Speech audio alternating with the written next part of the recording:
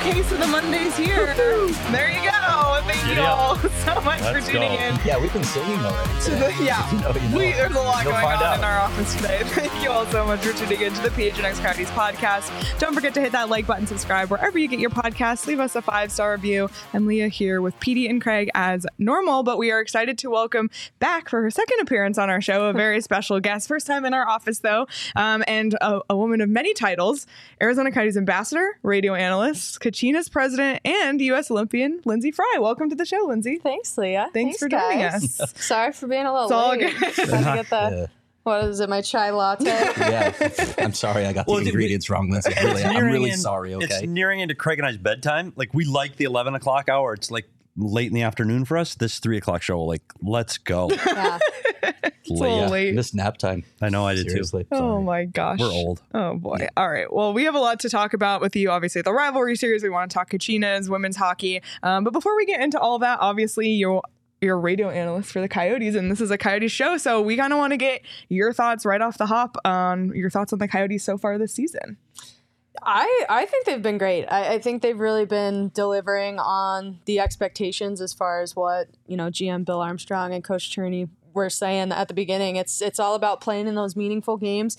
You're going to have those flashes where you're like when they played against the Blackhawks, right? 8-1 victory. There's going to be flashes where you're thinking to yourself, maybe this team's really got something. And then there's going to be games where they can't hang on to a lead, and sort of that youth and maybe that inexperience in those situations starts to kind of shine through. So I think they're right where they need to be right now. I think, you look at some of the pieces that were added this year, the Sean Durzees, the Matt Dumbas, I think they are doing their jobs extremely well, kind of filling their role. I think you look at Logan Cooley, obviously there's a lot of eyes on him, and he's got a lot of expectations of himself as well. I think he's starting to really come into his own. I think his last couple games have been his best so far this season, not just with the puck, but off the puck, the way he's playing as a true NHL centerman. So overall, it's been a lot of fun to watch. They're a high-energy group, and I think they just need to continue that maturity, learn how to hang on to those leads, play in those tight moments, and we'll see where the season goes. You talked about expectations for Cooley. Now let's talk about expectations for this team. You've seen it, and we hate to talk about the P word here, but are playoffs a realistic expectation for this team? It's a really tough question. I think it's going to be interesting to see how they develop and mature over probably the next 10 to 20 games. That's something Coach Andre Tourigny talked about a lot after they were able to pull out a win last week, hold on to that lead against Montreal when they weren't able to do that against the Ducks, against the Kings the week before. For me, that's really the question mark. Is they're going to be in tight games pretty much every single night. We know that. We know to expect that from this team and with the talent they have. It's whether or not they can take it to the next level and really learn how to win and be able to do that consistently night after night. I'm not sure if we've really seen that yet. We've seen flashes of it. I think we got to see that consistency before we can really make have a true opinion on what the P word, as you said. Yeah. We've talked a lot about this, how wide open the Western Conference is. I mean, with the exception of the San Jose Sharks, I say that everybody's in it right now. Yeah. So, and you don't know past those top few teams who's gonna be in that next group or even the wild cards at this point. So it will be interesting to watch. But a lot else has been going on, and the photo that I used to promote this show today is you taping your stick. I wanted to talk to you about the Travis Dermott decision recently to defy the NHL's ban on the use of Pride tape. A move that many people told me probably pushed this over the finish line and got the league to reverse, do an about face on what was a terrible decision in the first place. Let's just be honest. What would you say? First off, what do you make of Travis Dermott's decision? What was your reaction to all of that? And then I'll ask my follow-up questions. I thought it was awesome. I thought what was so powerful about it is it wasn't on a Pride night.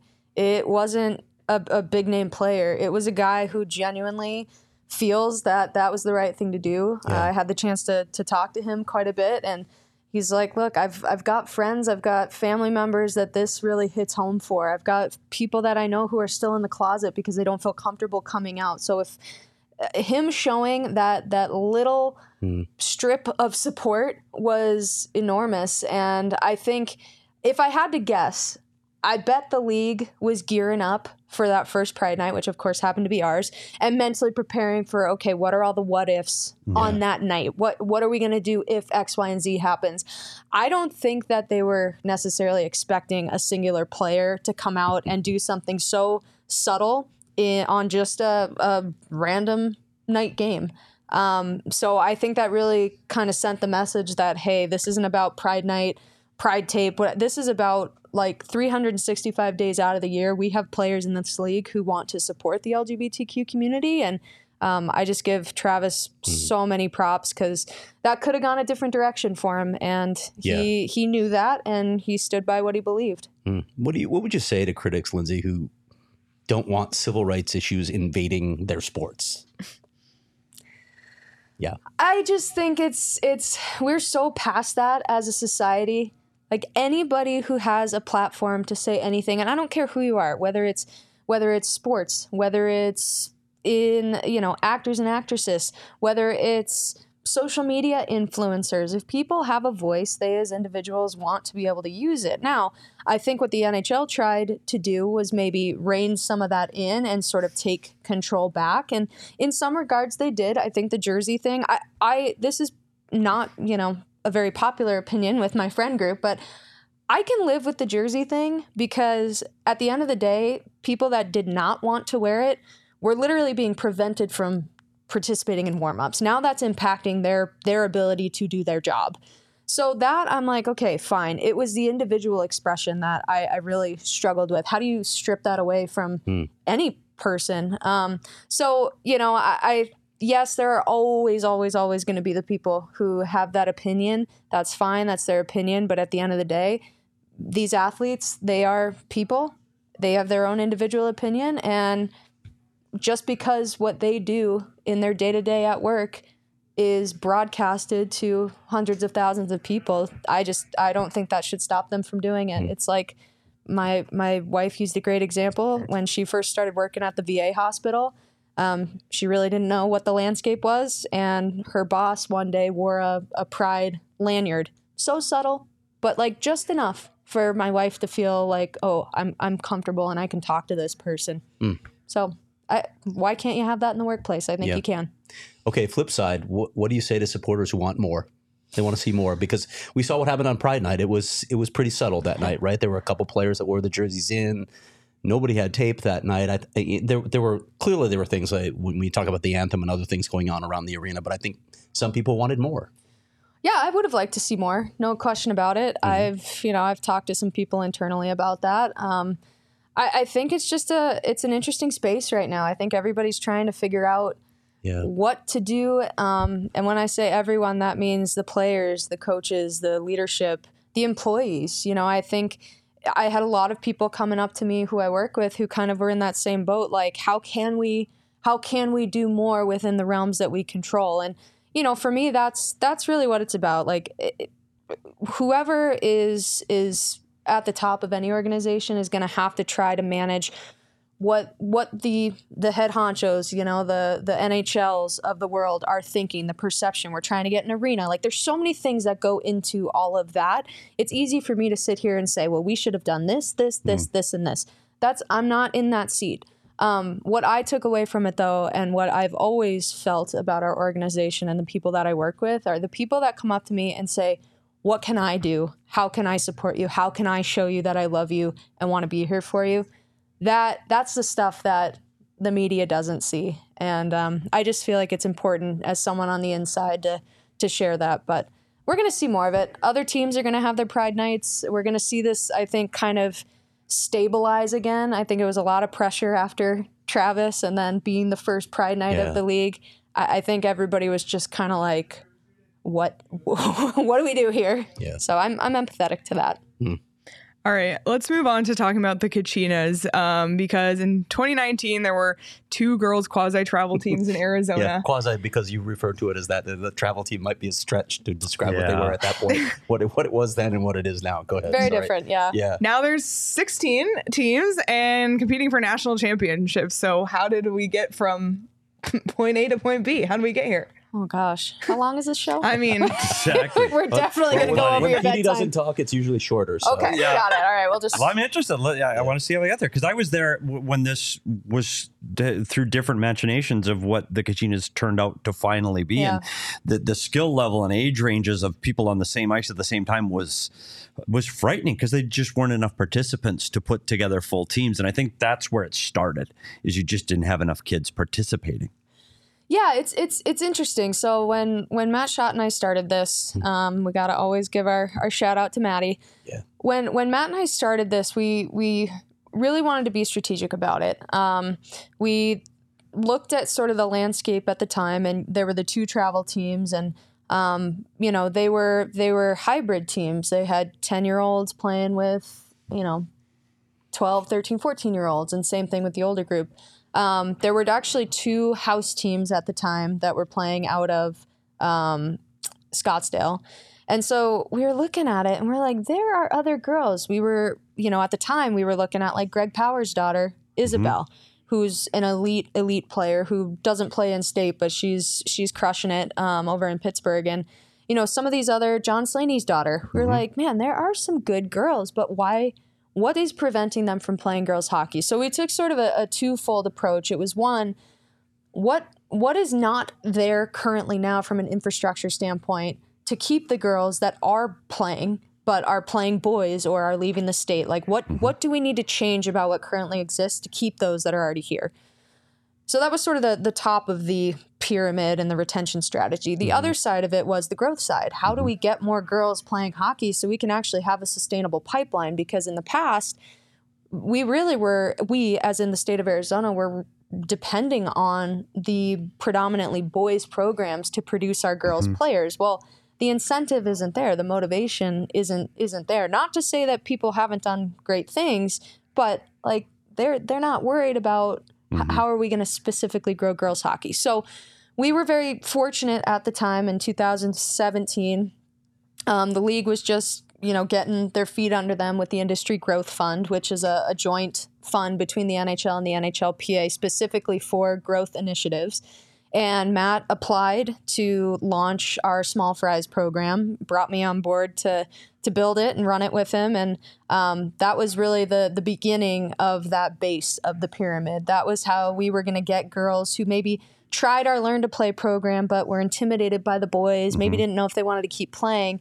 This was where we were going to put them in an all-girls environment with all-female coaching and really get them comfortable, not only socially, but also with their skills on the ice so that they could get ready to go into a team. So year 1, when we actually pulled the trigger, launched Kachinas, we had, I think it was 9 teams total. We had 4 development teams and 5 travel teams. We call them elite teams. And we had our challenges, no doubt. I mean, at that time, Coyotes Community Ice Center in Mesa, where we play now, didn't exist.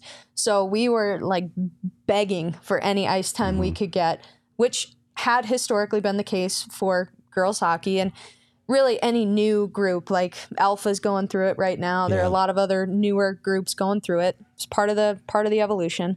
So we would cram for skill sessions. We would cram sometimes 4 teams on the ice and just try to make it work. Wow. And I'm not talking mite teams. Yeah. I'm talking 19 U's. Yeah. We had practices at 6:30 a.m. at Oceanside, and those were fun. And we made it work. So that was year 1. We actually built off the model that the She-Wolves, which was the house teams out of Scottsdale, had. That's how we built the model for our development program. Is we took that exact same thing. We said, look, it's a win-win for you as the rink. You get to support girls hockey. Just hold 16 spaces in your house league at each level, and we'll plug in a girls team. You'll get, financially, you'll get the same reward, same everything, and we'll take care of it all. And that's worked out really well. And our goal year 1 eventually was to be with our development program. That base of the pyramid was to be at all 4 rinks in the Valley that have house leagues. Last year we met that goal. Awesome. So we have girls playing in house leagues at AZ Ice Peoria, AZ Ice Gilbert, and then Ice Den Chandler and Ice Den Scottsdale. So it's really just been a process of chipping away. it's amazing how I look back 5 years ago and, you know, we had our list of all the things we wanted to accomplish. And at that time, like some of those things, playing the national championship game by year 3, that's one of those things you write on a vision statement and you're like, all right, this is something we'll maybe work toward. Yeah. And the girls freaking did it. Become tier 1 by year 4.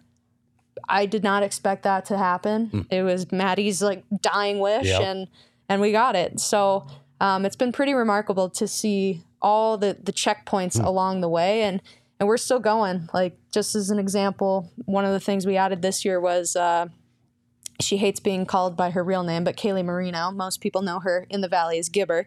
She's someone that I grew up playing with here locally. She's now our college recruitment advisor and our mental performance coach. Like find me another youth program that has a dedicated person for those things. So we're building brick by brick, and if anything, we're running out of ice like everybody else in the Valley, and that's going to be the only thing that slows this train down. But it's been really rewarding. How old were you when you left the Valley to continue your hockey career? Like, how old were you when you left? And knowing the way the program is run now, would that future have looked different for you as a child? Yeah, good question. So I left, I think, when I was about 13, and I did a hybrid. I was going back and forth to Colorado. So my first year, I actually played girls hockey in Colorado. I was also playing on my boys' bantam team here. And that was heartbreaking because I was the captain of my team. We were tier 2, and I had to choose. So if you're double rostered on a boys and a girls tier team, you have to choose which one you're going to compete at districts and nationals.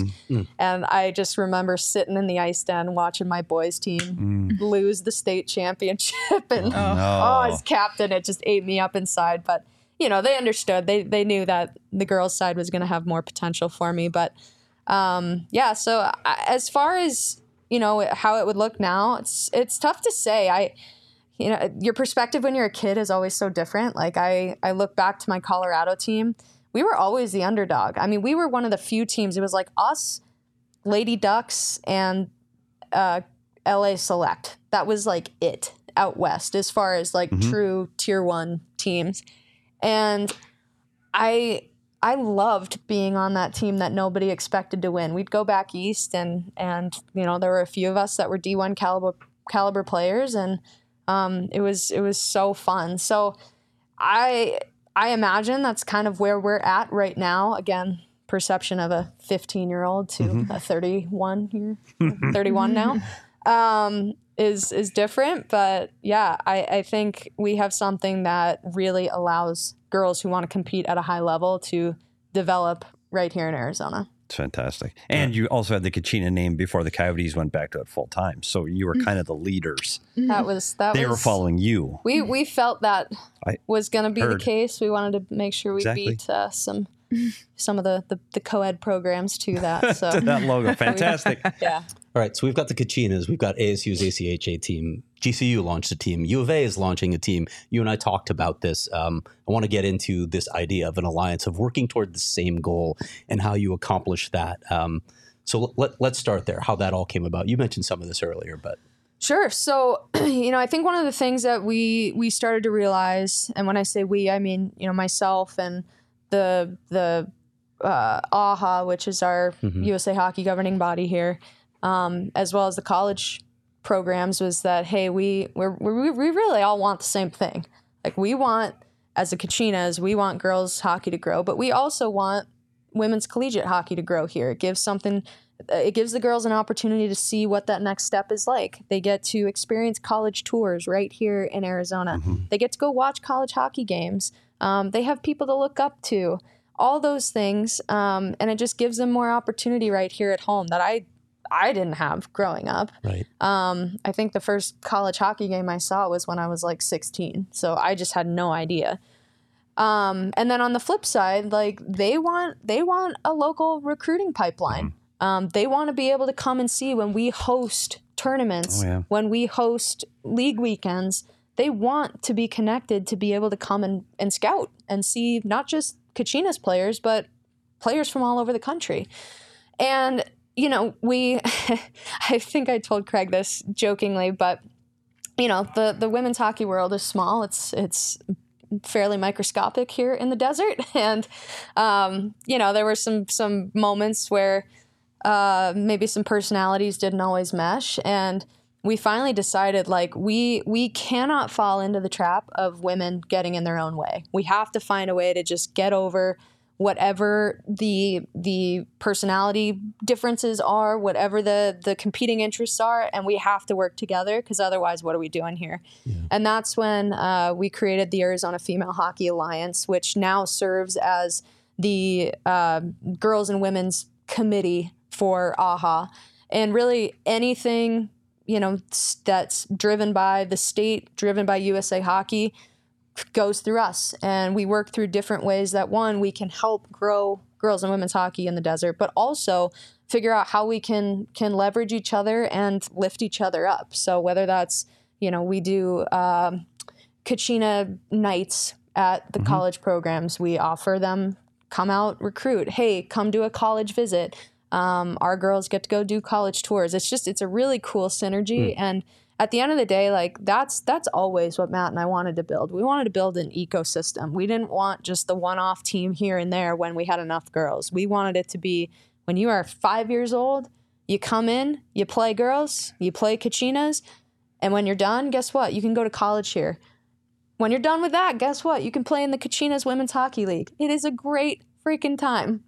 And it's just been, it's been really cool to see it all kind of come together. Are you satisfied with the collegiate options now? Would you like to see more? And is there the possibility of more, like when nobody saw ASU men's program going D1 a few years back and suddenly here it is? Yeah, I mean, I would love nothing more than to see one of the Arizona teams eventually go NCAA, whether that's D1 or D3. Time will tell. I think, a lot of people are like, well, the men's team went D1. That took a lot of money. There's also there's also a lot of men's programs that are closer, like DU, for example. Denver doesn't have a women's D1 program. Right. The closest you're getting is like Ohio, Wisconsin, Minnesota. Oh Minnesota's probably the closest D1 program. So there are, different costs and challenges with that. But I think it'd be awesome to see them eventually go NCAA. A lot of our girls strive for that, and it's not at all a knock on ACHA. I tell people all the time, top ACHA programs can beat lower level NCAA programs, and high level D3 NCAA programs can probably beat lower level D1 NCAA programs. It's just the way the spectrum rolls, and but it's been cool to see. We've had a lot of girls commit to U of A. We've had plenty go to GCU. We've had some go to ASU, but we've also had a lot of girls who are now thriving playing D3 elsewhere. And we actually just had our first girl commit D1. She ended up opting to leave and go play in Canada this year. But, for us, we look at it as a huge win, because where was she playing the last several years during her Where's she going? Development recruiting? It's a new school, and I got to be honest, I can't remember the name of it. But it was just announced. Petey, it's not Harvard. I'll tell you that. It's not Harvard. You two bougie guys at that end of the table. I got a lot of... Craig went to prep school, too, so he's pretty bougie, too. Well, that's very bougie. It is very bougie. Yeah, we have a lot of girls that aspire to go to Harvard, which I'm very proud of. That's very nice. Hopefully one of them gets there. Yeah. But it's just great that they have options. And that totally. I always tell kids, boys, girls, just play as long as you can keep playing. Like, Absolutely. It doesn't matter where or what, D1, ACH, just play. Yep. If you want to play, this is a great sport. Just play. Yep. And it doesn't matter if you're playing adult leagues, or just go play. Yeah. So I'm so happy that kids have an opportunity to play here in Arizona, and that I love to see the ACHA get more teams involved here. I think it's fantastic for hockey. I was really excited to see U of A get a women's team, because I went there. So it's just cool to see the growth. Okay, well, we still have so much to get into. We're going to talk about the Rivalry Series and probably a little bit about your time as an Olympian as well. So it's tons more to get to. But before all of that, I'm excited because we have a new partner. We do. And it's Desert Financial Credit Union. This one's exciting because for more than 84 years, Desert Financial has been Arizona's largest, most trusted local credit union. They also have personalized cards you can get, ASU ones and Cardinals ones. Yeah, so you can get a personalized debit card for that. You can look to Desert Financial for checking and savings account, mortgage, loans, credit cards, investment options, everything you need from a bank. So right now, when you open a free checking account online, you can get $200 in bonuses. Get started by visiting desertfinancial.com/200. Okay, we have the answer from Sam. Keeley Callender, St. Michael's College in Vermont. Yeah. Sam Brennan, always just coming in hot, saving the day. Thanks, Sam. Awesome. Vermont's a good spot, too. Yeah. So. All right. Yeah, and the other thing, too, since we're talking about getting older and playing adult hockey, the other thing when you play adult hockey, you should check out Hero Bread because it is low net carbs, 0 sugar, and it keeps your cholesterol down because we know I have cholesterol problems. So I am all about the Hero Bread with seeds. Now, seeds might not be for everybody because there's pumpkin seeds and there's plenty of big options, seeds. though. So there are other options that are seedless that are fantastic. But if you want to lower your total net carbs, check out Hero Bread. And here's Leah with more. Right now, I don't even know. Right now, Hero Bread is offering listeners 10% off their first order. Say here's Shane but with more. Also Jacob's laughing, so it's making me laugh. I can't see Jacob. Hero Bread is offering listeners 10% off their first order. Just go to hero.co and use code PHNX to save on Hero Bread today. That's HERO.co to save 10%. And you will not believe how similar this tastes to traditional bread. Too. So tortillas. Good. I made the enchiladas with their tortillas. They're so low good. net carbs tortillas. Actually, they are 0 net carbs on those. So loved them. All fantastic. Right. Great option. Keep those sugars down and the net carbs. Keep those sugars down. Just saying. Oh my gosh. Last thing I need is more sugar. Yeah. All right. We were talking about some of the challenges you face with further growth, and this is a familiar refrain for Arizona hockey at all levels. The availability of ice. And it's hitting you, I would imagine, a lot harder than some others because you have the one sheet. Yeah. Yeah, it's, it's definitely limiting us with what we can do on the travel side of things. No question. It's amazing. That one sheet, you'd be shocked how many different user groups are scrapping for ice there. We obviously are fortunate to be able to use most of it, but Junior Sun Devils rent some ice there. Alphas in there. They have an adult league. The Bucks are in there, and it's kind of a grind. But the nice thing for us is the way that our house league format is structured. We do still have some room for growth there, as long as the partnerships with the rinks continue to be strong, which I have no reason to think they won't be. So right now we have at Iceden, Scottsdale, we've got 3 teams. They play in the Mite Squirt Pee-wee divisions. We've got a Mite and the Squirt team at Chandler, and then we've got Mite teams at Peoria and Gilbert. So moving forward, it's okay. How do we get a Squirt team in Gilbert and in Peoria? I have a lot of people that would love a Chandler Pee-wee team, but we've got 2 12U teams and a 14U team. We have 3 14U teams on the travel side. Incredible that there's that many kids playing. It's trying to not, you have to be careful to find that mix of creating the right opportunities for the kids without cannibalizing different opportunities. So it's a strategic game, and I love that I get to use my MBA to figure out girls hockey. It's great. How much, and I know USA Hockey isn't going to build the arenas, obviously. Somebody else has to fund that. But how much are you talking with them? It seems like they're well aware. I think when I did the story maybe 3 years ago, Arizona has the highest per capita use of ice, most amount of kids per sheet of any state in the country, which tells you how badly we need more sheets. And you'll hear that from not just the girls programs, travel programs, adult programs, learn to skate programs. Everybody's just, they want ice. So do you talk to USA Hockey, about this problem? Are they offering any potential solutions? It's always about money, obviously. And yeah, I think the hard thing about us is, all of our rinks here are privately owned. Yeah. I think where some of the other states are fortunate, and I'm not talking about the Minnesotas. I'm talking about New Mexico. The rink in Rio Rancho, I'm pretty sure, is Parks and Rec. The rink in Santa Fe is Parks and Rec. Wow. They have the private rink that's in Albuquerque, where their junior team plays out of. But for us, it is all privately owned, and I think that makes it a little tough because you're not going to have the city of Chandler suddenly popping up a new facility. So it's really about who wants to come in and run it. And one of the things that I've talked to some of these up and coming user groups about, when they're like, well, we're all fighting for ice, so clearly there's enough for another rink. And I'm like, well, yes, but think about that. So realistically, right now you get 2 hours of ice. How many are you actually going to buy? Well, we'd buy 4 a week if we could. I'm like, okay, well, so you're taking 4 a week. Somebody else is maybe adding another 4. Like, that doesn't fill a new building. So there is that sensitivity with building another sheet. I hope one day, I know nothing about this. This is truly just my personal opinion. I'd love to see Chandler eventually buy that plot of land or part of it that has been sitting there since I was 6 years old and build a third sheet. Yeah. But yeah, we'll see. It's funny though, because you talk about these other municipalities, and I'm from Minnesota, so I know the cities. You're from Minnesota? I don't know if you knew that, but that's from Minnesota. But the cities own the rinks. The municipalities, the high school has their own rink, and one of the things that does is it brings costs down, and the cost for ice here is outrageous because they're money-making facilities, and I think people always ask me, why is it so expensive? And if the cities own the rinks and you're just trying to break even, it makes the ice much more affordable. And unfortunately, that's not going to ever happen here.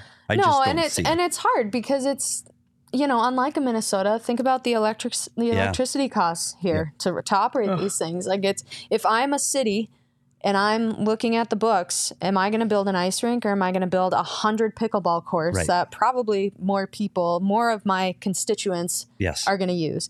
So, it's not going to happen. One of those rinks in New Mexico almost closed after COVID because they were like, we could use this space for something else. Fortunately, that didn't happen, which is great. But it's a battle, and ice costs are real. This summer was absolutely brutal, as we all know, and ice was a little sloshy around the rinks. I'll bet. It's interesting. You mentioned how much rinks need. I was looking it up in the story that I wrote. It's 30 hours per week to remain viable per sheet. So that's what you're talking about, sales. But then I look at a place like Tucson that has no permanent ice sheets. We keep hearing about triple ice sheets at Keno. It's coming. They have, those poor kids are commuting where? To Mesa, to Chandler, to Gilbert to play hockey. It's insane. Or you have someone coming from Yuma, right? We do. What? We've got Emma P. coming from Yuma. She's historically a roller hockey player, because they do have roller hockey down in Yuma. But yeah, she commutes. Craig and I wouldn't go across town to it, would we, Craig? Craig, no. I used to, but not now. Are there players from Tucson coming up? We have several players from Tucson. We got several players from Flagstaff. We used to have one from I think Prescott. It's crazy. But it's amazing what these families will do for something that their daughter loves. I mean, I think about it. My parents put me on a plane twice a month to go play in Colorado or wherever our team is playing. So it's, we're trying to figure out ways eventually. Like, I'd love someday, if that Tucson rink gets built, to create some sort of satellite Kachinas option. Fantastic. But that's in the 10-year plan. But I think that what that does too is you get more in the West, you get more in Vegas, more in LA, and now you're not flying to Detroit and Pittsburgh and New York. Now your costs are coming down. And I don't want to bring it all about cost, but it is something. If you have a Tucson that's competitive, and it just adds more games locally, and you can drive to games instead of getting on a plane all the time. So that has been a huge improvement this year. Like, we are playing more in-state games than ever before. We put some of our younger teams back in the local co-ed league, which didn't make sense a few years ago. Now it makes sense because our talent has gotten better. I get out there occasionally, Petey. Yeah. Buddy. I played with the alumni a few weeks ago. Did you? We have to put you in goal again. No, hell no. That was last time. Petey pulled his groin last time he put on the pads. Shot 3 against Clayton County, hurt my groin, and you're out. Yeah, but you get on with the kids all the time. Yeah, like your feet. I am an assistant coach for our Chandler 8U team. Yeah. Are you a yeller screamer? I see you being a yeller screamer. No, only positive yeller screamer. I know. I am very vocal, and I usually repeat myself 2 or 3 times with everything that I say. But it's all positive. All positive. Fantastic. If I get quiet, then you're concerned. That's when you know. Well, I'm gonna go watch. Going wrong. I'm gonna keep that in mind in the future. Okay. Oh yeah, if I'm just real quiet with you, looking at me like, All right, let's switch over to the Rivalry Series, which will be here on Wednesday at 7:30, U.S. and Canada at Mullett Arena. As a former Olympian, what does the Valley's inclusion in this tournament mean to you? It's awesome. Yeah. I think, first let's talk about what it actually is for people that maybe don't know. So the Rivalry Series did not exist when I was playing. The way that the national teams work is you've got your world championships for all the non-Olympic years. And then, of course, that 4-year cycle, you get the Olympics. Previously, it was you would play a series of games like this, but just in that Olympic year, just leading up to the Olympics. Otherwise, it was, you were waiting for kind of the one-off tournament or event to be able to play against Team Canada. Now, with the Rivalry Series, it not only creates an opportunity for the players to be able to get into that mindset, put their jerseys on, play against, the best competition in the world, feel that rivalry, get comfortable with it before you take a 20-year-old who's literally never played on the senior national team and just throw him in a game against Team Canada. This is an opportunity to really test out what you've got and allow people to get comfortable with it. But more importantly for us, it creates that exposure. It creates the opportunity for the girls who aren't going to be able to go to Utica, New York this year to watch the World Championships or ever get to go watch an Olympics in person. Yeah. They get to see it in their backyard. I think it's so cool that, they've gone to Seattle, they've gone to LA, they've gone to Anaheim, they've gone to Vegas. Like, now they're here. Those are intentional decisions by USA Hockey to figure out how can we leverage this to help grow the game and get people excited about women's hockey. And more to that point, we talked about it being aspirational, right? You watched Shane Doan. That was your role model when you were growing up. He's all right. He's all right. I mean, he's a decent role model. Yeah. But these girls have women to look up to now, right? That's, for me, that's the impact of this event. It's huge. And that's what I've really been trying to communicate with our families who, it's a lot. It's one more thing you got to go to. It's one more, night away from your family, whatever. But I'm like, look, guys, this could be the closest your daughter ever comes to watching an Olympic gold medal game. That is essentially what this is. Because I can promise you the compete level is going to be there. I think that's one of the interesting things about the fact that they sort of plug different players in every time. You're fighting for your spot on this team to try to make it to Utica this year and play on the World Championship team. Every single time those women are out there, it is like absolutely scratching and clawing, trying to not only be on the team, but also trying to beat Team Canada and, get those bragging rights, get that momentum going into Worlds. So you're never going to see better women's hockey. I think it's really cool and significant too. Sometimes I think we've almost conditioned our families too much to expect this kind of stuff. Like we had a girl once, she's like one of our 12U players, and we had Shelly Picard, Megan Bozak, two women that I played on the Olympic team with here last year. And I guess her mom was like, yeah, we've got, so-and-so coming. And her daughter's like, well, yeah, Mom, we have Olympians come every year. Which on one hand you're like, that's kind of awesome that these Arizona kids feel that way, because we've brought the PWHPA here. We had the PHF championships here last year. We've brought Olympians in. This is coming this year. So I don't want anyone to question or not fully understand how big of a deal this is. Well, I have two things, because one, when you were playing, it was Canada-US. I mean, that really was it. Now, they're starting to be parity in women's hockey worldwide. You're starting to see some players coming from all over the world, which is great. My question is, these games are going to be highly contested. Like you said, the emotion, anytime it's USA and Canada, I don't care if it's pickup hockey. It's USA versus Canada. You're playing. Like, it's for real. When the game is over, like a lot of you play on the same university teams. A lot of you have played with each other for 10, 15 years. You're friendly. Is the relationship off the ice different than it is on the ice with these young ladies? Yeah, you're always going to have some that you have good relationships with off the ice. There's going to be some that you still can't stand. Yeah. Like, I had a few who, when I was playing at Harvard, our rival was Cornell, and a bunch of those women were on the Canadian national team.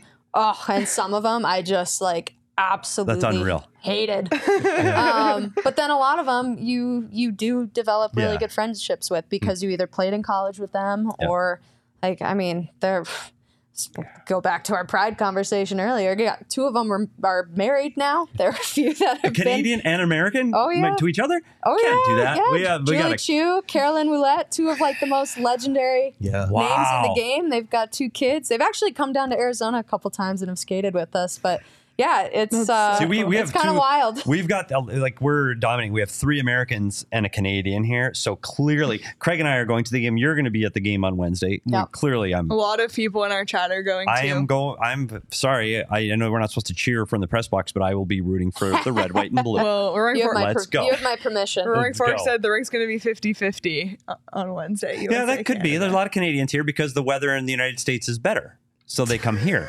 Yep. If you put it up in Canada, they're not going to be half Americans. Why the hell would we go? Could turn them away at the door. Why would we go? Just a suggestion. Gosh. They're here in America. Oh my God. But Christina said we're taking our 6-year-old daughter on Wednesday. Oh, Christina so and Joel. Really cool. Yeah. Delilah's going? Yeah. That's cool. Delilah's amazing. Yeah. That's great. Have fun, Delilah. It's just Say cool. hi. It's just cool to see those role models. Like, I don't know. Even for me growing up in Canada, like, I just don't even remember ever, like, having that access to watch. I think it's going to be great. And are we going to put the link somewhere? I put the link in the chat already. Well, see, I don't follow the chat, Leah. We know. What are you doing? Link for tickets in the chat. Definitely. If you get a chance to go. Plus, you get a chance to go check out the Mullett. If you haven't been to the Mullett too, that's getting to see any games in the Mullet's exciting. So. And can I add one more thing to this game? Because a lot of people are like, oh yeah, like, we'll take our daughters, we'll take our sisters, we'll take our moms. Bring your boys. Yes. Bring your boys. And if you are a hockey fan, if you're an NHL fan, collegiate fan, I don't care. This is an opportunity to really understand what the best of the best for women's hockey looks like. I promise you, it'll be faster than you expect. Mm-hmm. I guarantee it'll be more physical than you expect. It's not unheard of that a fight breaks out between these 2 teams. Not that I'm a proponent of that, but it does tend to happen. Have you ever been in one? No, Craig. I am a lover, not a fighter. I stand on the bench and watch, at that time, the Lamoureux twins just get after it. But North Dakota background there, the Lamoureux girls. So, but I want to really encourage people to come watch because it's going to change the way you view women's hockey if you've never seen it in person before.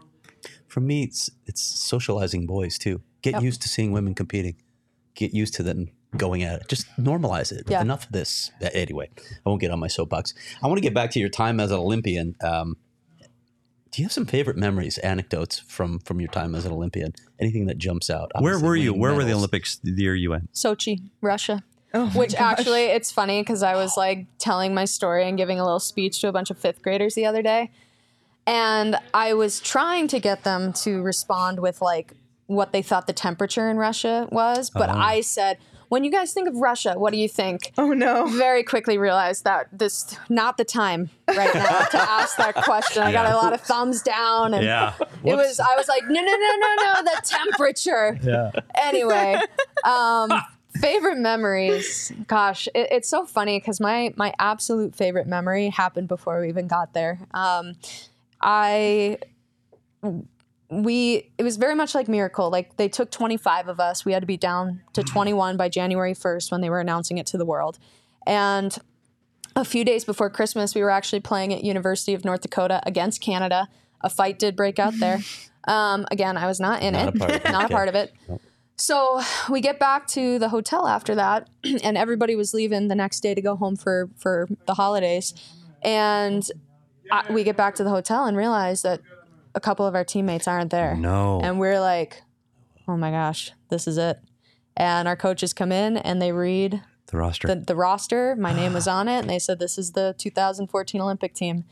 So the first thing I did was, I went back up to my room and I think I talked to myself in the mirror. But then I called my brother, and Wes is about 2.5 years younger than me. Mm-hmm. So he would have been like 18 at the time. So I call Wes. I was like, Wes, I made the team. Don't tell mom and dad. And he's like, what? I'm like, no. Don't tell mom and dad.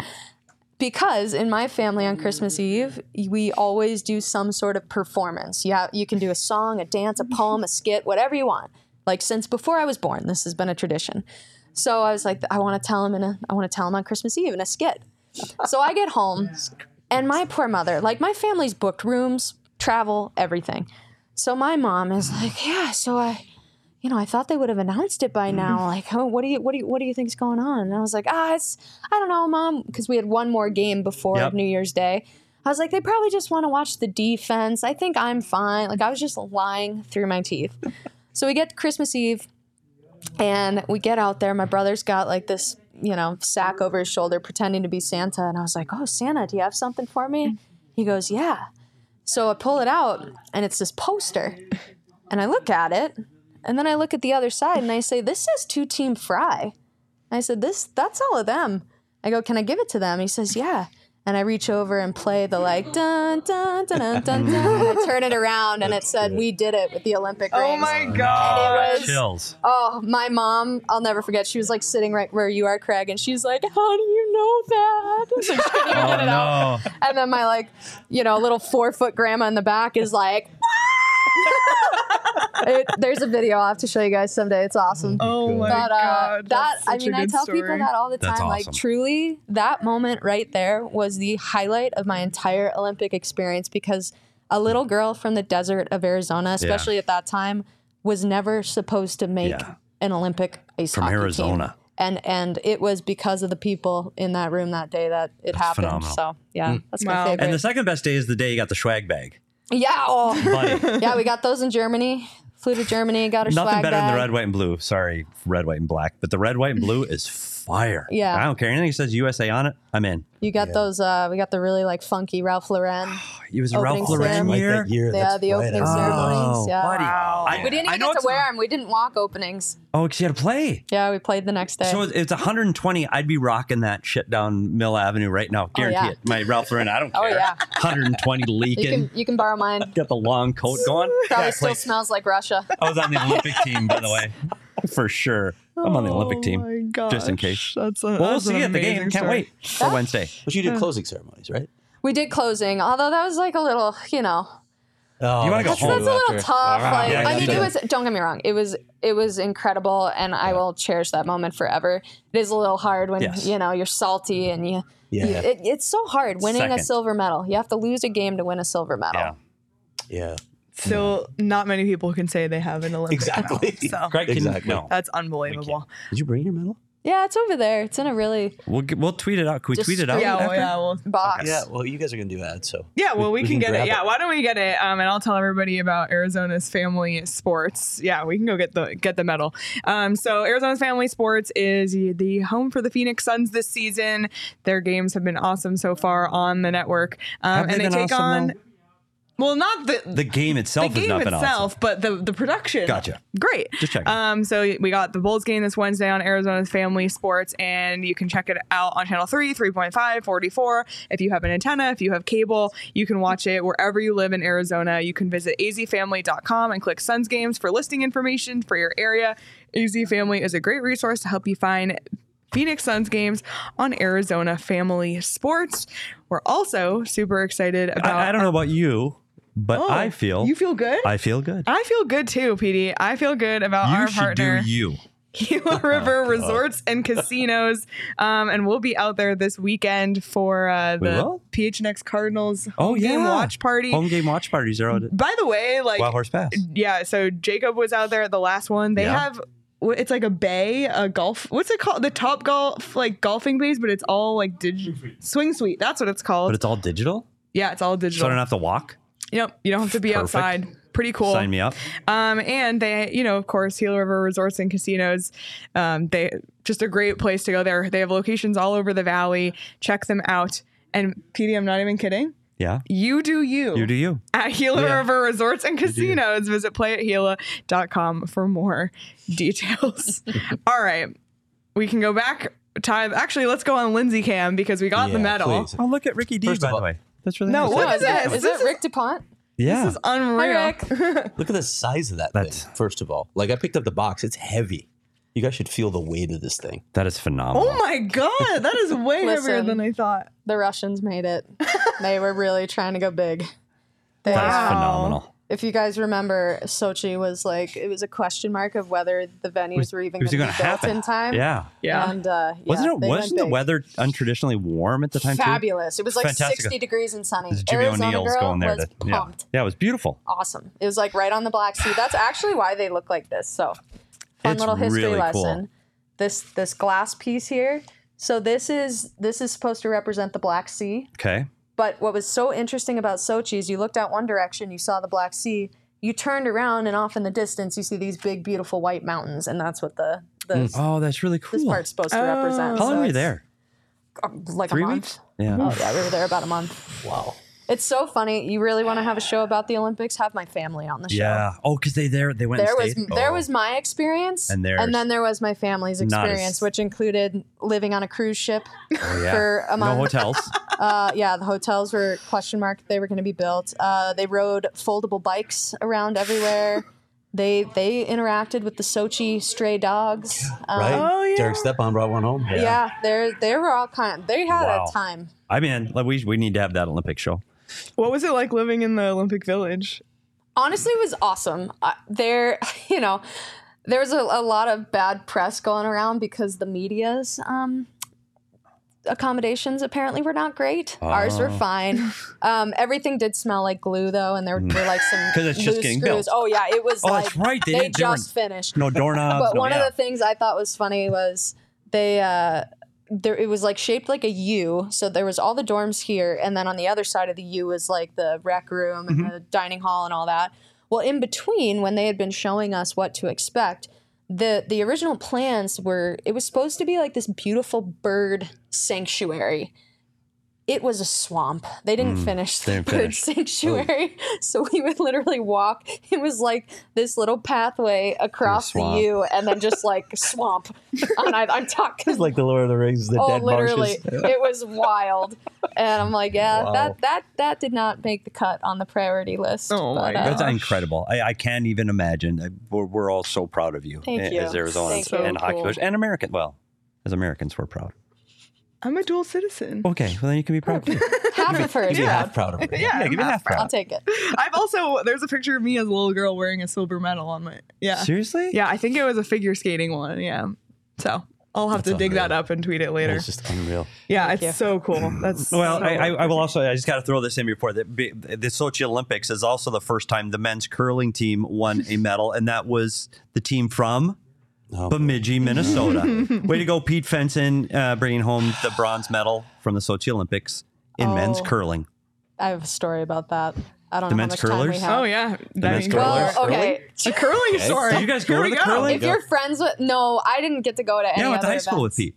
Okay. I was on his curling team was in he juniors. The captain? He was a skip. Oh, then you're really going to appreciate this. Yeah, Pete's the skip. Now he's the voice of NBC Olympics curling. Mm-hmm. Okay, so... Pete. It's not bad. I'm sure he's listening up in Bemidji. We're sitting in like, the main area of the dorms, just kind of the common room. And I'm chit-chatting with some people and chit-chatting with this guy. And, I'm like, I have no idea really who he is. Sure. He doesn't really know who I am. And we're just talking about nothing. And I'm thinking like, he doesn't really look like an athlete. I'm like, oh, he must be a doctor or a trainer or whatever. It took me till the end of the conversation to realize that he was the captain of the curling team. And I was like, wow, I'm terrible. Yeah. So now that I know you know him, send him my love and tell him I am sincerely sorry for doubting him. He's got the gym in his house. He's fit. He's a fit guy, but he's a little bit older than they were. That's older. The thing. It was like older. It wasn't like he wasn't. No, it's just older. He's not like big, bulky, whatever. Nope. It was like, you look like you could be a trainer. They had good fit though. They had their drip for curlers. Oh yeah. The American curlers that year, the drip was fire because they had the quarter zips. Buddy, go back to the quarter zips. Pete, I'll send this to Pete after. That's great. Okay. Please don't. Edit. Okay. Edit. Oh my gosh. No, Pete, go eat Dave's Pizza and you can see Olympic curler in Bemidji, Minnesota on Irvin and 15th. Pete's. Yeah. It's called Dave's Pizza, but he's Pete. And he owns it. Lord. All right. There. Coming back around. Coming back around. I'm not even sure how to segue out of that. I don't know if you need to. Let's go to the game. Well, I want to bring up one other thing here. Okay. The Rivalry Series isn't the only upcoming event for the Kachinas. We know that Matt Schott was instrumental helping the Kachinas. A lot of us were friends with Matt. Yep. And we miss him terribly. Tell us about the Matt Schott Memorial Tournament. That's coming up really soon, right? Yeah, this weekend. Yeah. This weekend. Yeah, so, for people that maybe don't know Matt, he was our co-founder, longtime lead of our entire hockey development department for the Coyotes. And, if you go to any rink in town now, you'll see Schott 94 hanging on a banner there. That's how important he was to this hockey community. We've wanted to do a tournament for a long time. He wanted to do a tournament for a long time. And it's really hard, as you guys might know, to start something new like that, because people want, if they're going to spend their money to go to a tournament and fly somewhere, they want it to be reputable. And this year it was just kind of the right time to be able to brand it that way. I think that helped bring in a lot of people when they were like, this is for Matt, because he had that type of impact. It was national. And when people saw, oh, this is the Matt Schott Classic, we want in. So anyway, we're really excited about it. We've got, I think, 5 different divisions that are going to play. Like 25 to 30 teams are going to be in town. That's fantastic. Wow. Which is, incredible. We're going to be playing at, I think, Gilbert Mason Arcadia. One day, I'd love for it to be as big as the President's Day tournament, where we're kind of taking over all the rinks for the weekend. Yeah. But it's going to be awesome. His mom's flying in on Sunday, so she's gonna be here for that. And there are so many things that you want to do to remember Matt, and these are the things he actually would care about. That's fair. There's I've got some flowers that are still hanging on from when he passed at my house. That he doesn't care about, but a tournament in his name, he's fist pumping for that. Yeah. So it's going to be great, and it's all girls. And when you look at Matt, the one thing, if he could see what this program has become now, this is what he wanted it to be. And he worked so tirelessly, and it wasn't for the money. It wasn't for the notoriety. It was to get more kids to play hockey. Yep. And he fought that battle until the day he died. He really did. Literally. Yeah. When I say it was his dying wish, I was in hospice with him. And he's sitting there talking to me about the Tier 1 application. I'm like, I had to be like, Maddie, I got it. Yeah. I promise I will not let you down. But that's what he wanted to keep talking about. Lindsay, is there somewhere that people, if anybody wants to go see some of those games, that they can look online somewhere to find out when those games are, the schedule is? Or could you get us that, and we'll make sure we tweet it out before the end of the week? Yeah, so we partnered with a group called Rush Hockey that's actually going to manage the tournament, so it'll definitely be on their website. If you want to come watch Kachinas games specifically, those you can find on our ArizonaKachinas.com website. But it's going to be rocking. That's awesome. Support the local teams. Yeah, absolutely. I have one more question. You talked about kind of what your and Matt's vision was when you set out to start the Kachinas and all the things you've achieved. So now that you're at this point in 2023 and we've seen everything you achieve, what's kind of the next thing? What is when you look 5 years from now you want to accomplish with the Kachina program? Gosh, more ice definitely plays a role in that answer, but I think it's almost a good thing. I'm really trying to spin the capacity issues as a positive, because, for so many years it's been grow, grow, grow. Now I think it can really be, okay, let's get really in the trenches with the experience. How do we make this even better for the girls that are already here? What can we add? Okay, we added a tournament. Awesome. We have girls playing in more local and regional leagues. Awesome. We've got the Layton Fund, which helps provide financial assistance to families. I think it's the Rivalry Series. We got the Rivalry Series coming. I think it's really just, how do we now? We're never forgetting about growth. Like I said, we want to see it grow within the house leagues, but how are we now improving the talent, the experience, the development with the kids that are here, so that moving forward, there's not a single kid in the state of Arizona that wants to leave to play elsewhere, because they know that the grass is not greener anywhere else, because they have the absolute best hockey experience in the country right here in Arizona. Fantastic. That's what I want. Yeah, I think it's possible too, based on everything we've seen.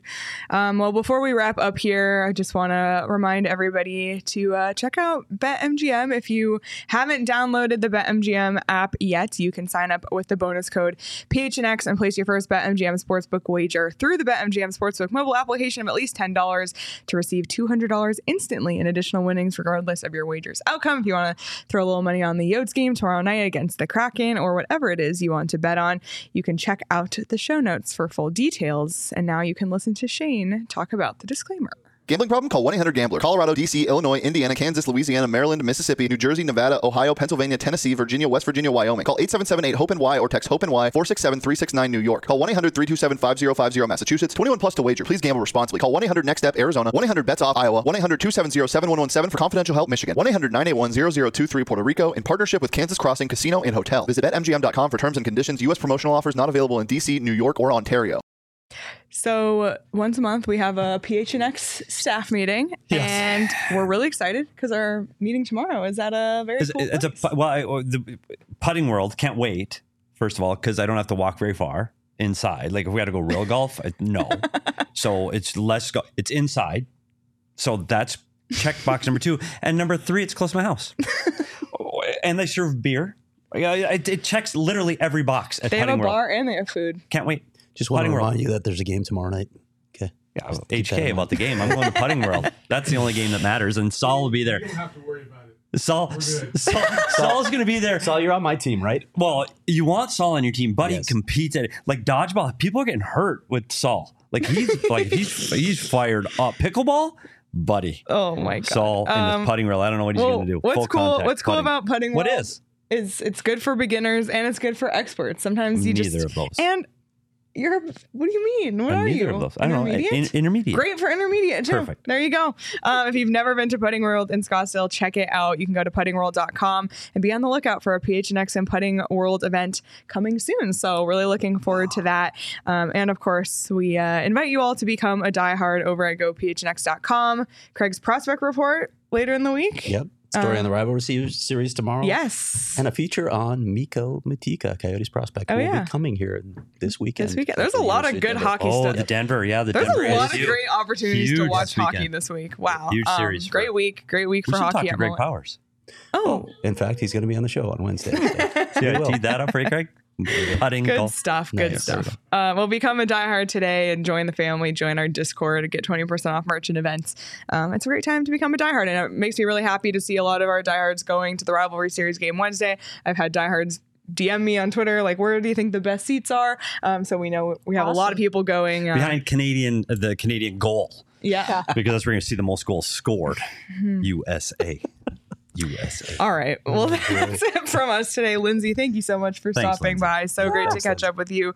As always, it felt overdue. So we're happy to have you in. And everybody here in our chat watching live or listening on audio or watching the playback, we appreciate you. Give us a thumbs up on the video. And if you're listening on audio, hit the 5-star button and give us a 5-star review wherever you get your podcast. We'd appreciate it. Follow the show at PHNX_Coyotes on Twitter. We're so close to 6,000 followers, 23 followers away right now. So do that. And we'll be back live tomorrow for our post-game show after the Coyotes take on Seattle Kraken. But until then, enjoy the rest of your Monday, everyone. And we'll see you all tomorrow. The first taste of rare bourbon you finally got your hands on. That's nice. At Caskers.com, we make this experience easy. Caskers is a one-stop spirit curator with an impressive selection of exclusive, sought-after, rare, and household names in the realm of premium spirits and champagne. Discover the top flavors of the year now by going to Caskers.com and using code WELCOME10 for $10 off your first purchase. Get $10 off your first purchase with code WELCOME10 at Caskers.com.